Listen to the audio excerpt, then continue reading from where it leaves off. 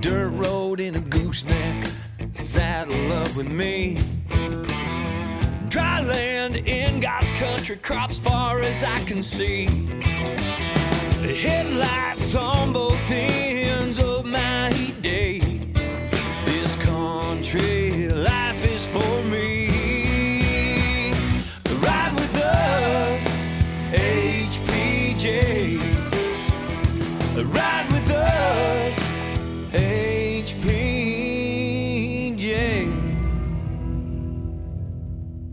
Well, welcome, folks, to HPJ Talk, the podcast from High Plains Journal, bringing the ag news and commentary of the week to you. I'm Jennifer M. Latsky, and I'm joined by my colleague, Kayleen Scott. Hey there, Kayleen. Hey, Jenny. So we're still self-isolating. We're still quarantining, or I don't know how to call this. You know what? We're staying the heck away from each other, right? I guess. So how is it going over at the Scott farm? Oh, it's going. My husband goes to work every day and does what he needs to do and takes one of the boys with him and comes home at dark and starts all over the next day. It's normal springtime around here. So how are the boys liking going to work with Dad? The last couple of days, it's kind of been, I don't want to go with Dad. I want to stay here with you, Mom.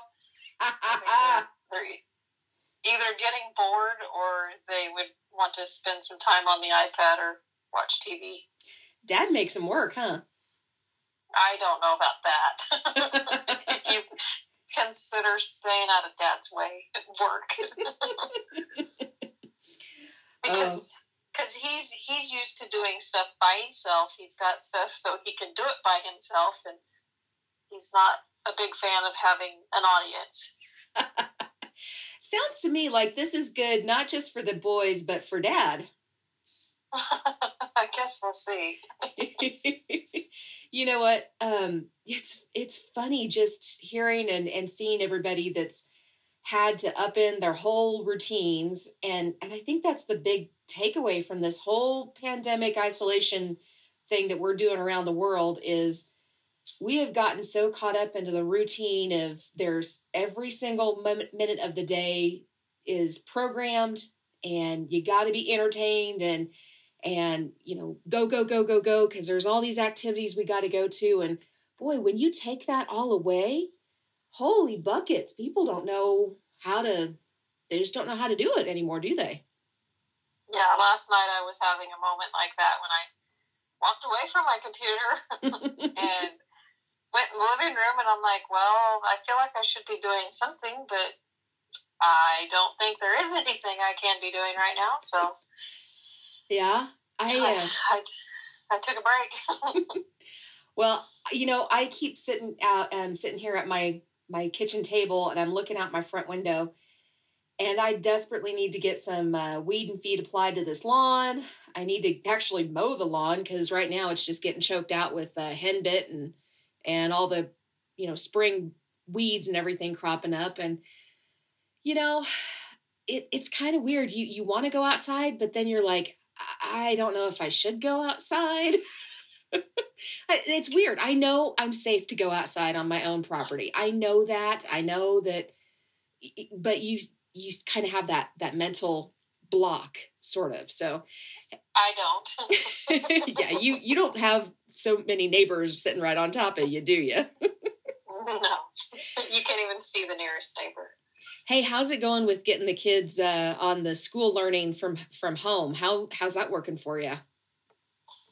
Well, I was able to pick up their stuff early on Monday. They didn't have as many people, or they didn't have as big of a crowd as they were thinking, so they let the ones that were scheduled on Tuesday come on Monday. So Chance and I went and got the stuff, and it was just hand over the garbage bag and goodbye. That's the end of your school. And it's kind of weird. Yeah.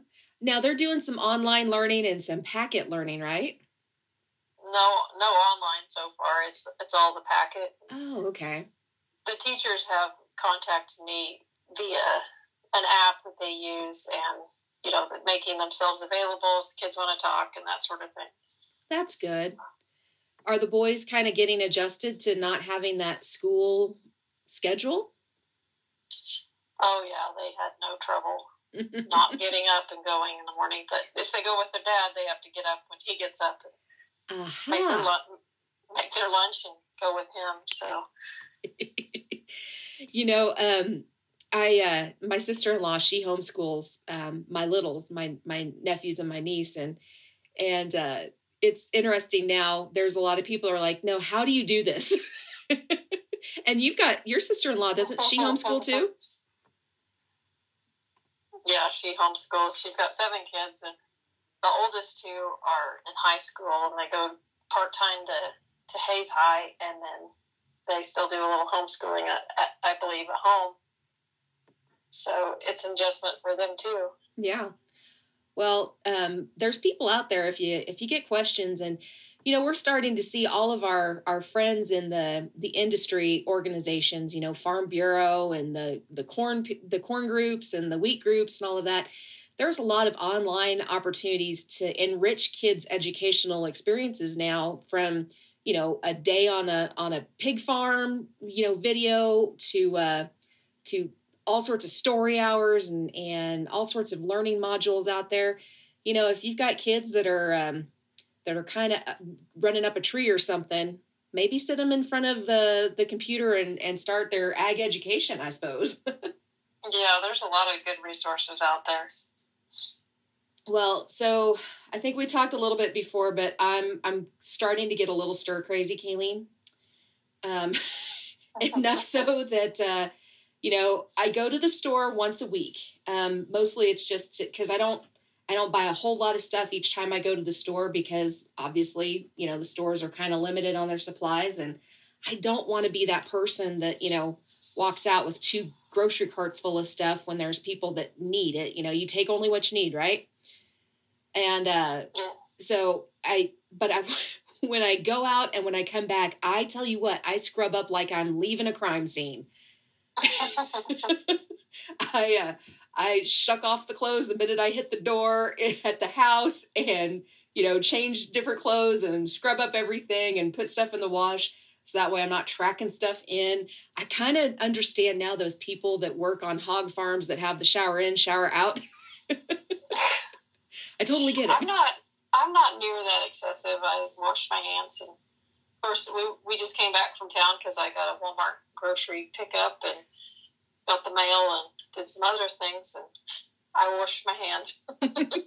You know what? Getting a grocery pickup at Walmart, getting a slot, you have to be at least 24 hours in advance now. You can't just do one, they don't have any slots the day that you need it, do they? No, I looked last night about 11 o'clock, and they had some for quite a bit today, and they only have them 2 days out, so it's not like it used to be. Yeah. Well, so my other new obsession, along with everybody else in the United States, is Tiger King on Netflix. Have you watched this, Kayleen? Oh, most of it. I'm awful when it comes to watching TV. I sit there for a while and watch it, and then my phone pulls me in, and I don't stay hooked. But yeah, my husband watched most of it. How can you not stay hooked on this? Okay, people, if you aren't a Netflix subscriber, go find somebody that is and get their password. You know what? Go ahead and do that. It's probably illegal, but go for it. I'm telling you right now, you have to go and watch this, people, because this is just you know what? On the surface, I want to laugh at it, and I do laugh at it, okay? It's the story of this guy in Oklahoma. His name's Joe Exotic. He's the Tiger King. He operated a tiger wildlife refuge thing down in Oklahoma. And he's originally from Garden City, Kayleen, by the way. Yeah, he was born in Garden City. He was born in high school in Garden City. Yeah. So here's the deal. He is not your everyday, average, normal guy who, starts a tiger wildlife refuge. He's gay. He has convinced 2 straight men to be his husbands. He ran for president in 2016. He ran for Oklahoma governor in 2018 and got 19% of the vote. This guy is, to say the least, he's wackadoo. but he's a wackadoo that we all look at him and we're like, you know what? I recognize that guy in my neighbor down the road. I recognize, the people that are surrounding him. It's not just the story, by the way, of Joe Exotic. There's also, Carol Baskin, who is, she runs a tiger refuge or a sanctuary down in Florida. And she and Joe, they got into some Twitter and online social battles, and it just escalated until Joe is now in prison serving a 20-some-odd-year sentence for murder for hire plot. In the whole process, in the series, it comes out that, everybody suspects that Carol, she killed and fed her husband to, allegedly, she killed and fed her second husband to her tigers because nobody's been able to find him in, 10, 15 years or so. It's just insane, Kayleen. It's like a car crash you can't drive by. I know. Without looking. And you know what? Seriously, on the surface, you laugh. Again, it's because these are characters that you see in your own hometowns, right? You've got that guy that's probably addicted to some substance, and the people that hang out with him are on that same substance, You've got the people that have the very wackadoo animal rights point of views. But let's talk about this. You got to dig deeper, Kayleen. And I got to thinking about this after I watched it, and I still laugh. I still laugh at the memes. I still have a sense of humor about it. But folks in agriculture, we gotta take a lesson from this, okay? And not to be the downer, but you got to dig deeper. Now, you say what you will about Joe Exotic, his wackadoo-addled ravings against Carol Baskin, and trust me, he had a recording career at some point, and there's a song out there called "Here Kitty Kitty," and it's epic.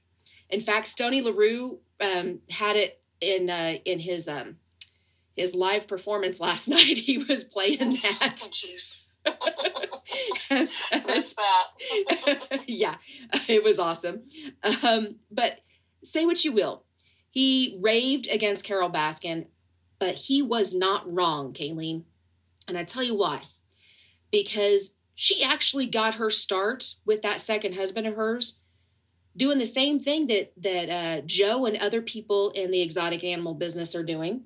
They would buy tiger cubs and they would raise them out, and they would, take them, show them off. They would charge people admission, the whole rigmarole, right?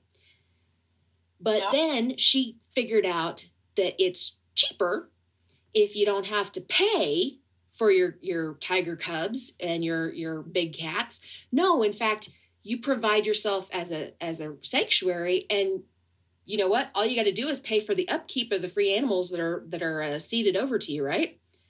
Well, then you can get, people that are good-hearted. They'll donate money to you to take care of those large cats. And then you go ahead and, maybe charge people for the opportunity to come and see them, not interact with them, of course, but you charge them to come see them at the sanctuary, and you get your labor for free because, hey, people want to volunteer for them. I mean, it's a racket, Kayleen. And I tell you what. Did you see her volunteer process on the show? Oh, yeah. How they have to go through so much training. Yeah, it's practically cult-like, because each one of them thinks the next level above, oh my gosh, there's so much more knowledge. There's so many more cool things. Well, I want to work to be the next colored shirt here, and work your way up. It's almost like that. And I got to say, you know what, these are the ramblings of myself, not of High Plains Journal, obviously, but I'm telling you right now, animal rights people, they are not going to stop at tigers and exotic animals. They aren't going to stop at lab animals or companion animals. They are going to keep marching and doing the same tactics that she employed against him, crazy as he is. And folks, man is crazy. Okay? But you know what? The tactics she employed were legit. She went through the law process, and they will keep marching. Those animal rights people will keep marching until they start targeting livestock operations and rodeos, cattle guys, pigs, all of it. They're going to use those tactics, Kayleen. And you know, it's one of those things. As a person in agriculture, I want to laugh at this. What crazy nut feeds, bad lunch meat from Walmart to tigers, for crying out loud? This guy. and puts the same stuff on his pizzas that he sells. Oh, yeah. You know what? Allegedly. Yeah. We got to use the word allegedly a lot in this whole thing. So let's just say this segment is just allegedly awful. But well, those people are already using tactics like that against rodeos and livestock and all kinds of stuff that they don't agree with. They're already banded together online and on social media. I mean, it's not new. It's something that they've already done. Well, and the sheer power of the persuasiveness of their social media tactics, again, we all laugh, but Carol Baskin, she gets on and does a Facebook Live or whatever show each day. And she starts it off with, what is it? Hey, cats and kittens. Something like that. Hey there, cats and kittens. And people lap it up because they want to feel like they belong to a cause.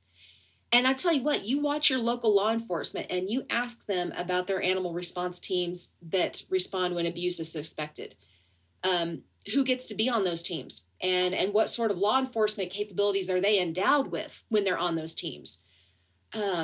Yeah, I tell you what, yeah, Kayleen, I laugh at the memes and holy buckets. It's just crazy how much the entire United States has just rallied around this guy that's sitting in jail. He's a character. He's a nutter. You know what? I'm not sure if he's addicted to something. I don't know if he's just a little bit odd, but they've all rallied around his side. And that kind of gives me hope, that really does give me hope that people look at that and go, it's not right. He's sitting in jail. Yeah, the jury said that he was part of a murder for hire plot. But, and he's doing his time. But I tell you what, people are sitting around it and they're watching this and they're going, well, what's the difference between what Carol's doing and what Joe's doing? There ain't a darn difference. No, I couldn't figure it out while I was watching it. I'm like, she's doing the exact same thing. People pay to come see her rescued tigers. Oh, yeah. So, I tell you what, at the end of the day, I tell you what, folks, the animal rights people are not going to stop. Like I said, this is about tigers, but the next one could be titled Cattle Baron. So are you going to watch the rest of it, Kayleen? Rewatch it. You got to. I'll have to go back and watch it again and see. So what else are you watching to or listening to? What's been your social distancing playlist, as it were? Well, I got caught up on Grey's Anatomy. I watched that for a long time and hadn't watched the last 2 seasons, so I watched that. So you're the one person in the United States that still watches that show? No, there's other people that watch it. We watched The Golden Girls yesterday. Chance was like, why are you watching this, Mom? Because I want to. Yeah, look at my future son. Your aunties and I, we're gonna be living it up in Shady Acres. Shady Pines. I have been not just Tiger King, but the whole slate of recording artists that are doing live concerts on Facebook. Last night, Garth Brooks and Trisha Yearwood, they were on Facebook doing a live concert. I happen to be watching Stoney LaRue with my girlfriends. There are those that watch Garth Brooks and those that watch Stoney LaRue. Yeah. But it's kind of interesting to see how many people are starting to use the technology that we have out there in so many cool ways. Yeah, and then there's those people that are taking advantage and trying to steal your information. I've seen that there's hackers on Zoom and all the other platforms that people have been using. Oh, you know what? If that's how you're spending your time, is trying to figure out a way to get money from other people, you know what? God will judge you. But I sure hope so. But I'm just going to tell you right now, Jenny Latsky thinks you're scum. Yeah. Good luck trying to get any money from me because I don't have any. You know what? They'd look at both of our accounts and go, oh, we should put some in. So anything else that, any other updates from the ranch, as it were? Well, before all this went down, we got some 4-H pigs, and they're residing at my sister's house because we don't have anywhere warm at our house to keep them. So they're there until either she kicks us out or we get something built here. Ah, sounds like a good project for the boys. Yeah. Sean went with his dad one day, and the feeder and the water needed cleaned out, so Mom and Chance went over there and cleaned it out. Although it ended up just being Mom washing it out, which is fine. Yeah. You know what? I keep looking at this yard, and I think I'm just gonna mow it, and then I'll apply the weed and feed. Well, hey, folks, we sure hope that you're enjoying or making do with being cooped up. I know we joke a lot in agriculture that we've been doing social distancing for a long time because our nearest neighbor's like 5 miles down the road. But it's really important, take care of each other, look out for each other, wash those hands, try to make sure that you're not coughing on people. This virus, it doesn't just spread randomly, it spreads by people. So we got to take care of each other and try not to be a carrier if we can, okay? And be safe out there and take care of each other, all right? And if you all have a comment or a thought, drop us a line at hbjtalk@hbj.com and let us know. Or call us at the office, 1-800-452-7171. And those calls are being forwarded, so don't worry about not being heard. Exactly. And you know what? We will take your Tiger King memes too. Jenny will. Hey, do us a favor and head on over to iTunes or wherever you download your podcasts and go ahead and leave us a review while you're at it. Those are always real helpful for us. So this week's episode, we're going to bring you the stories you might have missed in the March 30th print edition. And we'll also bring you some of our interviews we gathered from the trade shows at Commodity Classic and National Cattlemen's Beef Association. Kayleen's going to bring us the latest on grain markets, and we'll have those final thoughts. So, put down the remote, stop looking to see how many acres a tiger might need if you were to get one as a guard tiger for the farm. And I'm not saying that's been done, but it's quite a fair amount of acres, boys, so, just be warned. And ride along with us here on HPJ Talk.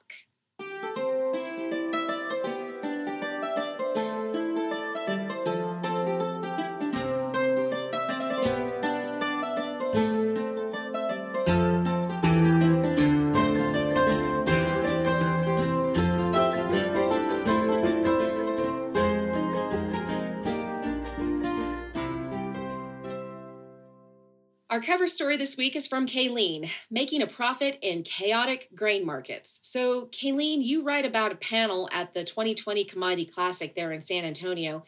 That panel had economists and market analysts discussing recent trade deals and how they can affect markets. So, the moral of the story I gleaned is farmers need to have a plan in place and play offense, really, when it comes down to marketing their crops, right? Yeah, they need to have some sort of plan, whether they're going to keep their grain or if they're going to market it after harvest. And they have a lot of things to consider when they are wanting to either hold on to their grain or, sell it after harvest. There's so many things you need to consider as far as storage costs. And even though you have storage on your farm, it still costs money. Mm-hmm. And the quality of the grain goes down and different things as the season goes on. And even looking at the markets right now, if you had last year's grain or even 2 years worth of grain, that's not going to be a good deal for you. Right. Right now the coronavirus is just upending everything we know in the world on the whole. So that's really good advice to keep in mind, is to go into planting with a definite plan for after harvest, right? Right. On the Opinions and Editorials page, editor Dave Bergmeyer reminds readers about our work-from-home status during this pandemic. Remember, if you need to reach us, you can still call our office, 1-800-452-7171, and you'll be forwarded on to the right person for your question. Seymour clearly writes about the bipartisan spirit on Capitol Hill in order to respond to the coronavirus pandemic. And Robert McKnight Jr., president of the Texas Southwestern Cattle Raisers Association, writes about ranchers working to maintain the beef supply chain in the midst of this crisis. Field editor Lacey Newland writes about 5G's possibilities and shortcomings for rural America right now during this crisis and even after. And Kayleen, you also listened in on an NCBA call about the unfolding COVID-19 situation and the impact that it will have on the U.S. cattle industry. What were some highlights from that stood out for you? Well, I listened in onto that call that NCBA had with Ethan Lane. He's their Vice President of Government Affairs, and they held a conference call for media on March 18th, and they've been focused exclusively over the past week on the unfolding COVID-19 situation. And granted, this is when everything was really kind of rolling along and stuff was shutting down, and they were really just looking out for the beef producers, looking out for all those people that are on the supply chain, starting with the cow-calf producer, going to the feedlot and the retailers and everybody else. Well, and that's a big topic of debate right now. Folks are a little concerned about the beef industry. It seems like packers are responding by trying to pay a little bit more now for their fat cattle that they're buying. This whole thing has just turned the beef chain inside out and upside down, it seems like, because we had such a giant run on consumer cuts at the retail outlets versus the wholesale cuts that would go to the restaurant industry and the rest of the supply chain. It's just after the curve, I think there's going to be a lot of economists that look at this whole situation and with some hindsight and figure out what happened and where we can fix things in the future if this ever happens again, which I don't think anybody had any contingency plans for a worldwide pandemic that would keep everybody at home. Do you, Kayleen? I hope they didn't. Yeah.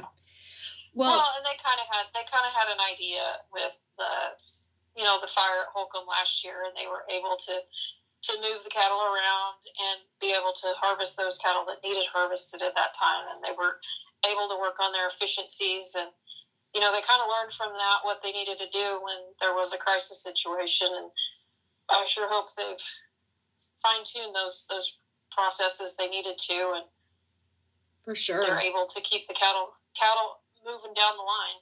For sure. And here's hoping that those chains keep going and we keep the beef cases stocked. And speaking of beef and cattle, if you check out in our edition of March 30th, you'll see that we're running an early bird special discount on registration for our Cattle U and Trade Show July 29th and 30th in Dodge City. Attendee registration is just $85 until April 30th, and that increases to $135 on May 1st. So that's a $50 savings if you go ahead and get your registration in before April 30th. And for our exhibitors, we have 20% off all booth spaces until April 30th. You don't want to miss your chance to join us at Cattle U, so visit www.cattleu.net for registration details. If you have a response to something you've read or heard, please write to us at journal@hbj.com or hbjtalk@hbj.com. We want to hear from you.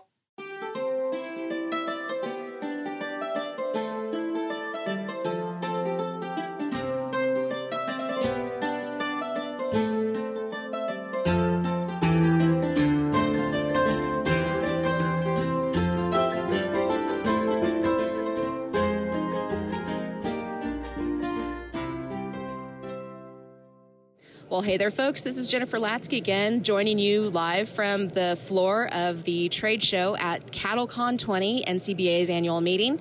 I'm here today with Kent Anderson with Zoetis. Kent, what's new at Zoetis in the form of genomics and that field? Well, nice to be with you, Jennifer. Thank you.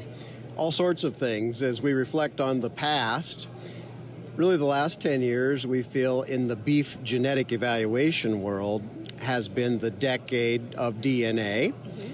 So much so that across our beef seed stock industry, we think in 2020 we'll be celebrating 1 million plus animals that have been genotyped.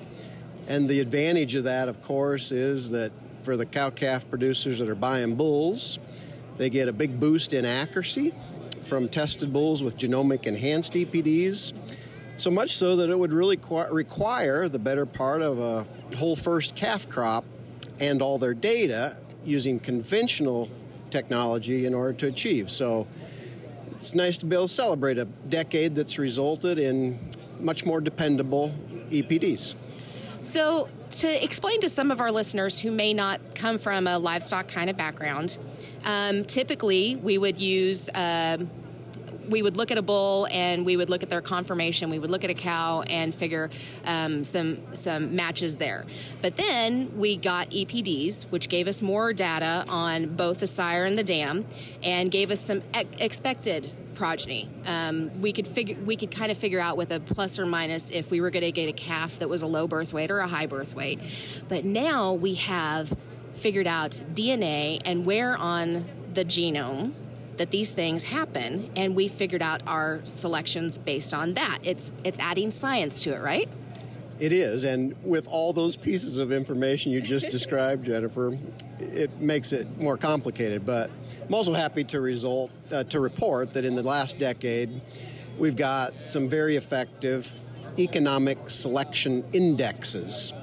And so in one number, or relatively few numbers, we've blended together the economic ramifications to cost and to revenue and the genetic predictions so that you really can use very little information, but there's a huge background behind that data to rank animals for anticipated net profit due to combined genetic merit. So we're trying to make the complex simple so that folks can use it more easily. So this is important because purebred breeders have figured this out within the breeds.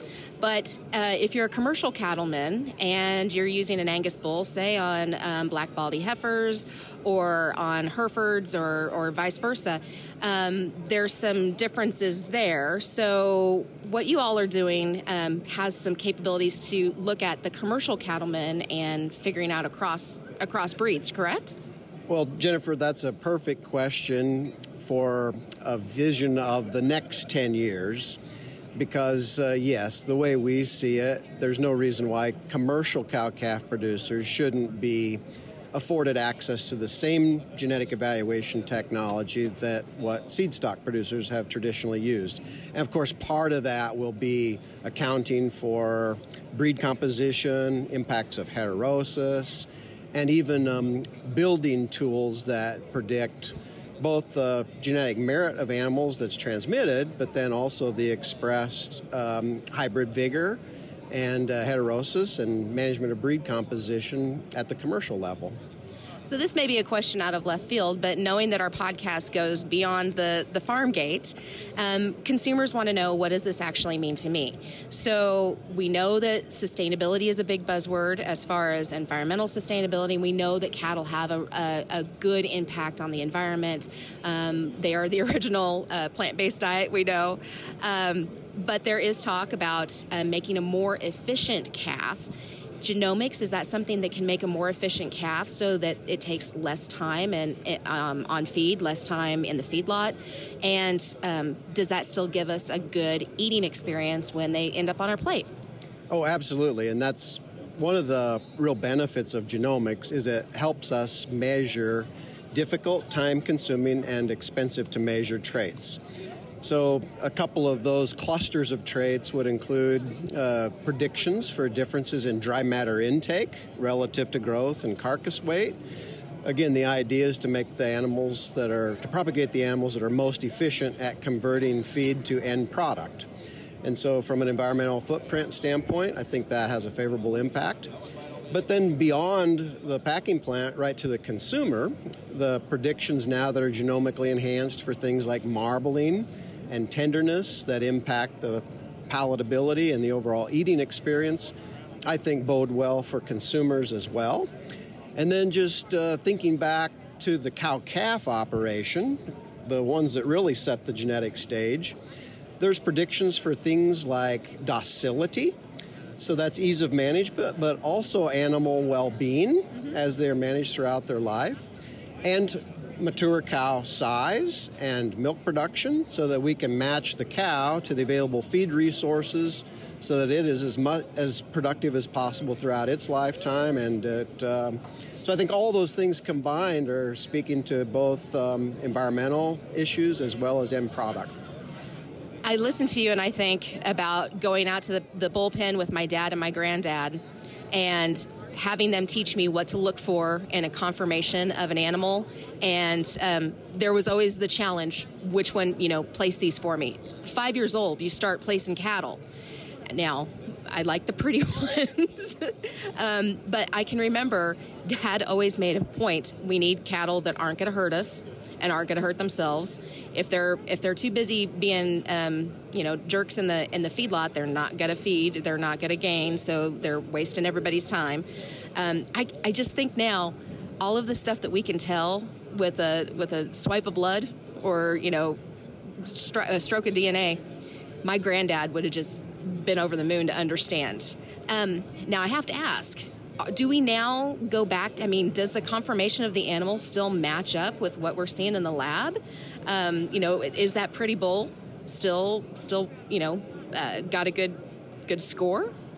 I would offer that while we've made tremendous strides in quantifying and evaluating many, many traits, we still need to blend that with good cowboy common sense for structure and function and body type and building cattle that are attractive to our buyers, be it in the feed yard and beyond.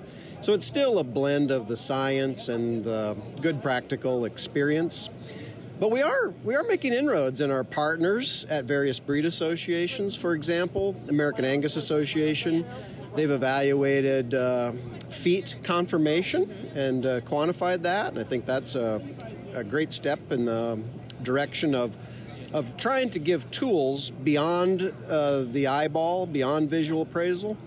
But it's likely visual appraisal will always be an important element to blend with the predictions. So still on the topic of genomics, we have a lot of dairies out in western Kansas. And some of the trends that we're seeing are if they're going to breed back their heifers and they're starting to choose beef bulls to put on those heifers. How can something like this help us, especially if we've got a Holstein cow and we're matching it up with a beef breed or a commercial bull or of some sort? How can this help us make a steer out of that's going to go to the feedlot and perform? And are there anything that we should consider when that steer goes to the feedlot? There are, and we're experiencing the same thing. On one hand, we have a DNA test product called Clarified, and it's for dairy producers. And they're using that very strategically to understand across their inventories the cows that are best suited to make dairy replacement heifers. And so those get bred to sexed heifer semen. And then for those that don't have very good probability of producing competitive replacements, they get bred to beef semen. And we've been inundated with questions from our dairy customers as to what beef sires are most complementary to either Holstein or Jersey so that we can not only get our cows bred and freshened and minimize days open and not have calving problems, but then also make feeder cattle that are as indistinguishable as possible to straight beef animals and feed efficiently and perform on the rail. And so we've worked internally to build economic selection indexes that rank beef sires for combined genetic merit across the traits we call the 4 C's, such that we're always trying to build the best beef on dairy cross possible. Great, and it's really important that those animals, when they get into a feedlot, that they're more uniform. It just means that you don't have any extra care in the feedlot. You don't have to sort them differently when they go on the truck to the final processor, and then the processor doesn't have to slow down the chain. Uniformity is what we're all looking for, right? That is correct. And just to drill down a little bit more specific to that question, for the dairy producer, they need to use beef bulls that have high conception and don't create any problems at calving. Beyond that, though, we really feel like the ideal beef bulls have relatively lower levels of feed intake relative to growth, because the dairy cow is a factory for producing a lot of milk and a lot of feed intake and is normally not as feed efficient as she need be. And so we find beef sires that eat relatively less but still grow relatively rapid. We also want to change the shape of the ribeye, so we want to select bulls that have muscularity to complement plainer muscled Holstein and particularly Jersey, while still getting those cattle to finish with sensible days on feed and carcass weights. And of course, we always want the cattle to get good premiums and grade favorably. And so it's a fun time because we can go into our vast databases of beef sires across various breeds and rank them for those characteristics.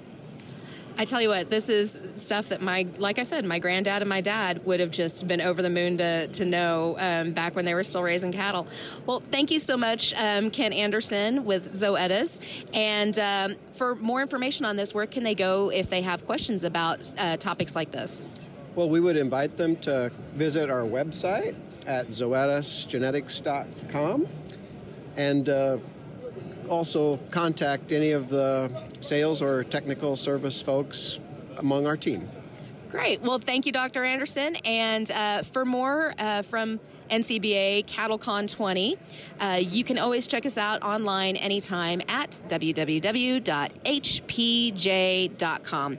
Thanks, Kent. Thanks for riding along with us. Well, thank you.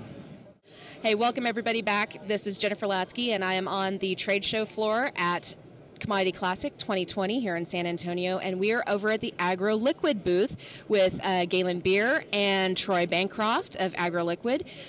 Gentlemen, let's talk about AgroLiquid and what do you offer farmers as far as crop protection and fertility products for their needs.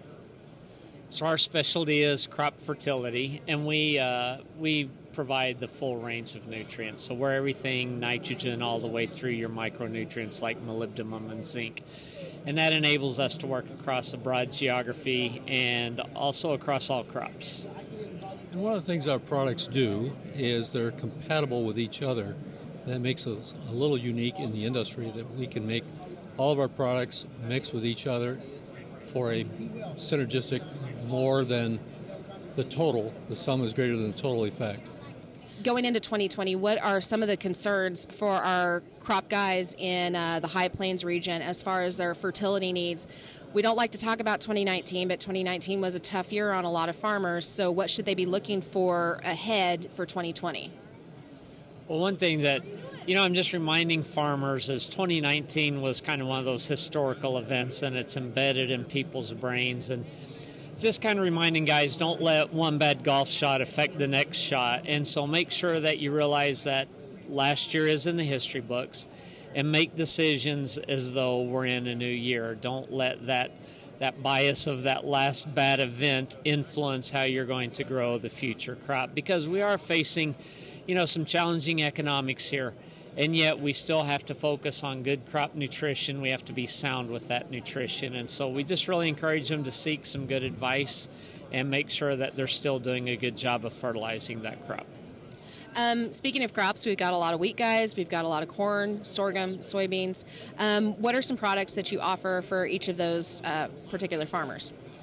So when you get into things like grain sorghum and corn and wheat, nitrogen's probably always going to be one of those things that pops out there because it's the first nutrient that kind of comes out of a farmer's budget. But phosphorus is critical. Those high plains soils are almost universally low in phosphorus. So we would follow that up with our Pro Germinator. That's going to be the second biggest thing they're going to spend their money on. And then we can get a little more crop specific. If you're kind of moving to the eastern side of the high plains, then maybe some potassium enters into the picture where it doesn't on the west side. Your cereal grains and your grain sorghum, they're going to love iron and manganese. Your corn's going to love zinc, and your hay crops are going to love boron. And that's one reason that we do offer all of those nutrients, is so that we can kind of wisely spend that fertilizer budget according to that crop. We have a lot of listeners to the podcast that are outside of agriculture. So how would you explain what you're doing for the crop and all of the micronutrients that a crop needs? Because I tend to explain to my friends outside of agriculture, well, it's like taking a multivitamin, this, that, and the other. There's certain things that your body needs. So how would you explain to them why it's critical to have a fertility part of the investment for a farmer? Yeah, that is an important piece of the puzzle, because plants really are no different than us. I mean, they're going to produce based on what you put in. And so if we think we're not getting enough calcium, we go take a vitamin. Well, plants don't have the ability to go do that. They rely on us to do that. So one thing we always encourage guys is take a soil test. Then we'll know the inventory of nutrients that already exists out there that plant can pull from. Now we can be prescriptive and start adding those exact nutrients that crop is missing. And that's responsible for a few reasons. Number one, it's spending the farmer's money wisely. But number two, it's also from an environmental standpoint, making sure that we're applying exactly what's needed. And so we're not out there just haphazardly applying nutrients that might end up somewhere else. So I always think of a soil test like a blood test. So it's just taking a small amount and then making an analysis of that just like a doctor does, and then prescriptive applied nutrients that make a difference. One little thing can make a difference, and you maybe apply it in a little amount, make a huge difference in production. Well, now, it's especially important, not just for a green and healthy growing plant, to have products from AgroLiquid and in spoon feeding that plant. But at the end of the day, we're all looking at what's going in that bin, what's going in that barn. So what are some yield boosts or quality boosts from AgroLiquid products that you could talk about to explain to farmers why they want to come to your company? Well, one of the things we've done is taken a look at our alfalfa, looking at the total digestible nutrients of what alfalfa has, and knowing that we can make a difference on pounds of milk produced per acre. And that's one of the key things I think we have an advantage on, and that is that we're really concentrating on that to look at the end result for a return on investment on pounds of milk per cow per acre with a net ROI. That's so critical out our direction, especially with the large dairies we have and the massive amounts of alfalfa that we're pushing through those cows, and every bite has to have exactly what she needs in order so that we have milk jugs in the refrigerated section at your grocery store. What's one question that I'm not asking, gentlemen, that you really want people to understand about AgroLiquid or crop fertility and products that you have available? Well, I think, for most people, just want them to understand that it is critical that crops have the opportunity to have all the nutrients they need. And today's world, we're producing more food to feed the world. That means we're looking at nutrients we didn't used to look at. Used to, we were nitrogen only. Now, we've started going phosphorus, potassium, but we're beyond that as well. We're getting at questions today regarding copper and boron and molybdenum.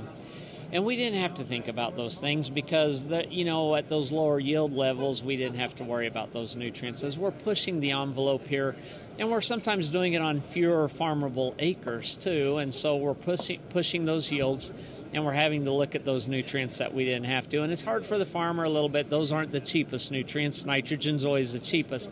But what they don't realize is if they don't add those nutrients, the ones like nitrogen won't work as well as they're supposed to. So we've really taken a look at that, And we're also looking at how do we provide that healthier end product. At the end of the day, all of this food all of these plants have another use. And the better job we do of feeding that plant, the better job it'll do of feeding whatever is downstream. So congratulations on being able to pronounce molybdenum. I didn't even realize I did it. So good. Yeah. That was one of those, I still have to spell it out in my head, Molly B. Denham. Yeah. But with today's varieties that are thoroughbred varieties, I mean, if we give them exactly what they need, whether it's corn, whether it's sorghum, whether it's soybeans or wheat or alfalfa, these are varieties that you have to give them exactly what they want, and they will hit that finish line that you want. And micronutrients are part of that they need to have. Absolutely. I mean, the production will reward you if you do the right job of, again, looking at what you need and understanding your geography and your growing region that you're in, kind of what the challenges are. And also, you get in the high plains. I mean, protein in wheat is pretty critical. I mean, we're kind of known for that. So you have to make sure that you're doing the whole range of nutrients. If you leave something out, then you're scratching your head when the load hits the elevator and it doesn't have the protein that it needs. And sometimes it's just as simple as putting that iron and manganese, sulfur, something like that in addition to those other nutrients to get that result. I think Galen has demonstrated what our value proposition is making those agronomic assessments for the farmer and making the best choice, because our mission statement is to prosper the farmer. All righty. Well, hey, thank you, gentlemen. Now, where can folks go if they have questions about AgroLiquid or some of the products that might match their needs on their own farm? agroliquid.com. All righty. Hey, folks, thanks for joining us today, gentlemen. And if you have questions about about AgroLiquid or any of the other products and services and things that we've learned at 2020 Commodity Classic, you can visit www.hpj.com all day, any day. Thanks, guys. We'll talk to you down the road. All right. Thank you. Thank you.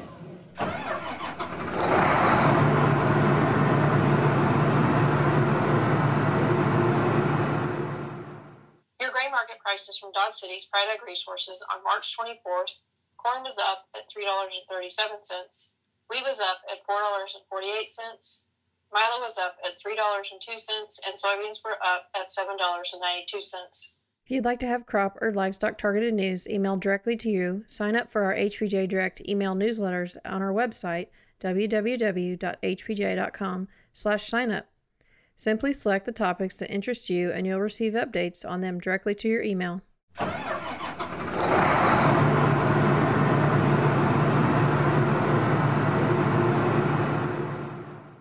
Be sure to watch for the Hay, Forage, and Grazing Added Value issue of High Plains Journal in your mailboxes April 6th with a story from Lacey Newland. And look for additional content online anytime at www.hpj.com. Remember, you can subscribe for free to this podcast at hpj.com/podcast. You can find us on iTunes, Google Play, and wherever you download podcasts. Follow us on Twitter and Facebook at HPJ Talk for news and commentary throughout the week. And you can always drop us a line at our email, hpjtalk@hpj.com. Thanks again, folks, for riding along with us as we bring ag news and commentary to you. And remember, as Dodge City's favorite lawman, Wyatt Earp, once said, fast is fine, but accuracy is everything. We'll see you on the trail. Dirt road in a gooseneck, saddle up with me. Dry land in God's country, crops far as I can see. The headlights on both ends of my day. This country life is for me. Ride with us, HPJ. Ride with us, HPJ.